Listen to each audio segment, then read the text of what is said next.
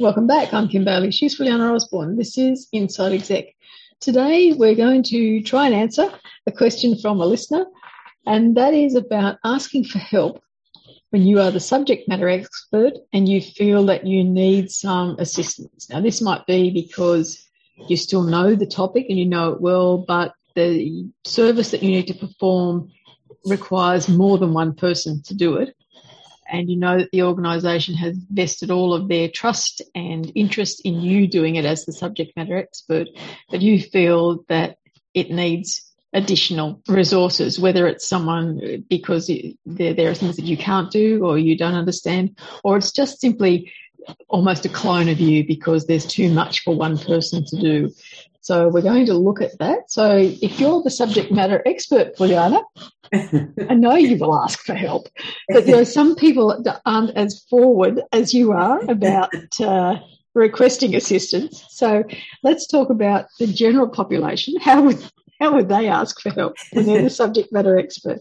Well, in being a subject matter expert, it doesn't mean you can work in isolation anyway. I think that there's two very, very clear points that come out. Firstly is you cannot have single person dependencies. It's not good.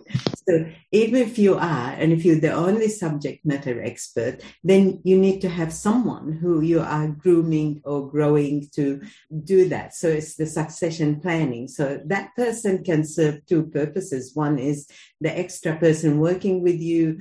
You help shape their chosen career path, if you like, etc. But never underestimate that you can get help from across the whole organization. You don't need to have a title or to say their duty requires them to help this unit and that unit. Because you're the subject matter expert, people will come to you for guidance, advice, etc. But you've got to deliver that to the people who are going to be the users, the ones that whether you've got the knowledge that will be translated to the front line, the middle office, the back office, whatever it is. So in a sense, you're working with all those teams. And you will choose one or two in those teams by building relationship, by building rapport with the managers of those areas, and by identifying people that will work with you on, if you like, project by project basis, if you want to look at it that way.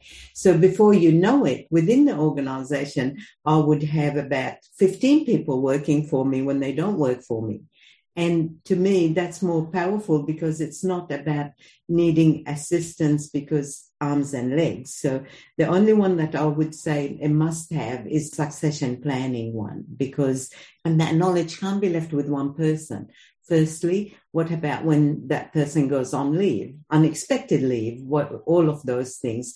So to me, building the relationship, building the expertise, and if the expertise is so specialized, then what about external? So who would you go to? Have a list of suppliers or consultants or that you will go to for this sort of thing. You go for that, even yourself, because you can't be expert at every single aspect. So you might use external resources because that's cheaper.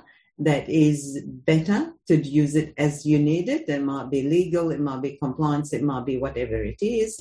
You call on those. So have a methodology where you have, in which case you would go where. This way, when you're not there, somebody else can pick it up and go with it. And especially the person that you are using for succession planning purposes. All of that is very relevant, and I'm only just going to expand on it a little bit. Firstly, I think that you need to take on the understanding that you are the subject matter expert, and so whatever you say, whatever you ask for, is what the organisation will do, because as you feel already, they have trusted you, they have vested their interests in you being the subject matter expert, and as the subject matter expert, you are in control of this subject, this activity, whatever it is. Certainly identify within the organisation in terms of succession plan or training people up or showing them what you're doing. Have what you're doing documented as well, but also look to external stuff, because I can say from my experience in the last 2 weeks, I hosted a national convention. And in that sense, I was the subject matter expert for the way that we were doing the convention. And I knew that I could not possibly do it all on my own.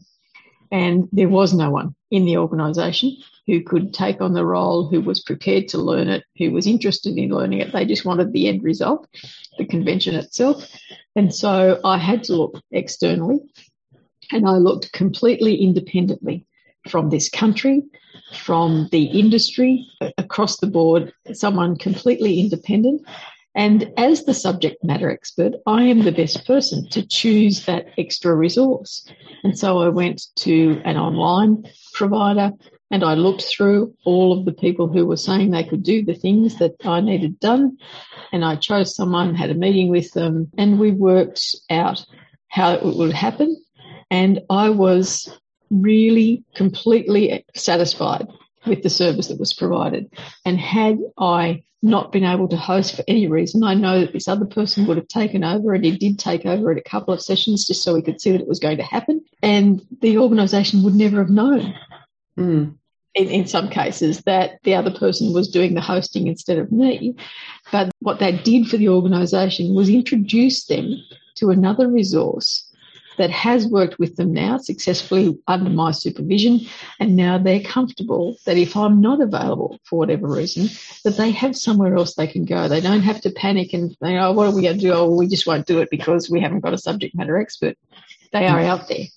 They might necessarily be in your industry, in this country, in your time zone, whatever else it is, but they are out there and they are prepared to work for you so long as they get clear instructions. So it's about, in terms of you being the subject matter expert, it's being very clear that you're the expert and so you're in control. It's about having that succession plan, whether it's internal or external. It's having your process or your framework documented so that whatever happens, someone can step into that role from wherever and take over. So it's not about asking for help. It's about determining the plan that of action and the way you're going to work. And you just present it to your organisation. You say, well, you've made me the subject matter expert. You want me to do this. Here is my plan, just so it's clear. I'm not asking for your approval. I'm just telling you that this is what's going to happen. So at this point, I feel that I might need assistance. So this is how I'm going to go about getting it. This is what it's going to cost you. All of those things so that the communication is clear, the framework is clear, and the process is clear.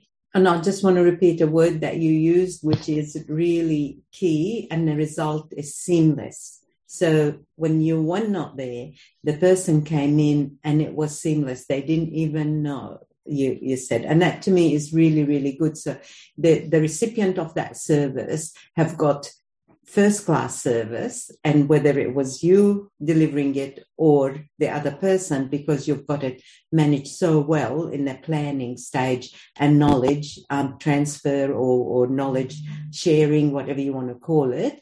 And so it was seamless, and that's really, really important. Just to reiterate, you're not asking for help. You're just setting out the guidelines of how you're going to perform this task as the subject matter expert. That's our answer. So if you are listening and you have been in this situation, we'd be delighted to hear from you, and so we can share how you've addressed it in your particular situation. But for now, I'm Kim Bailey. She's Brianna Osborne. This is Inside Exec.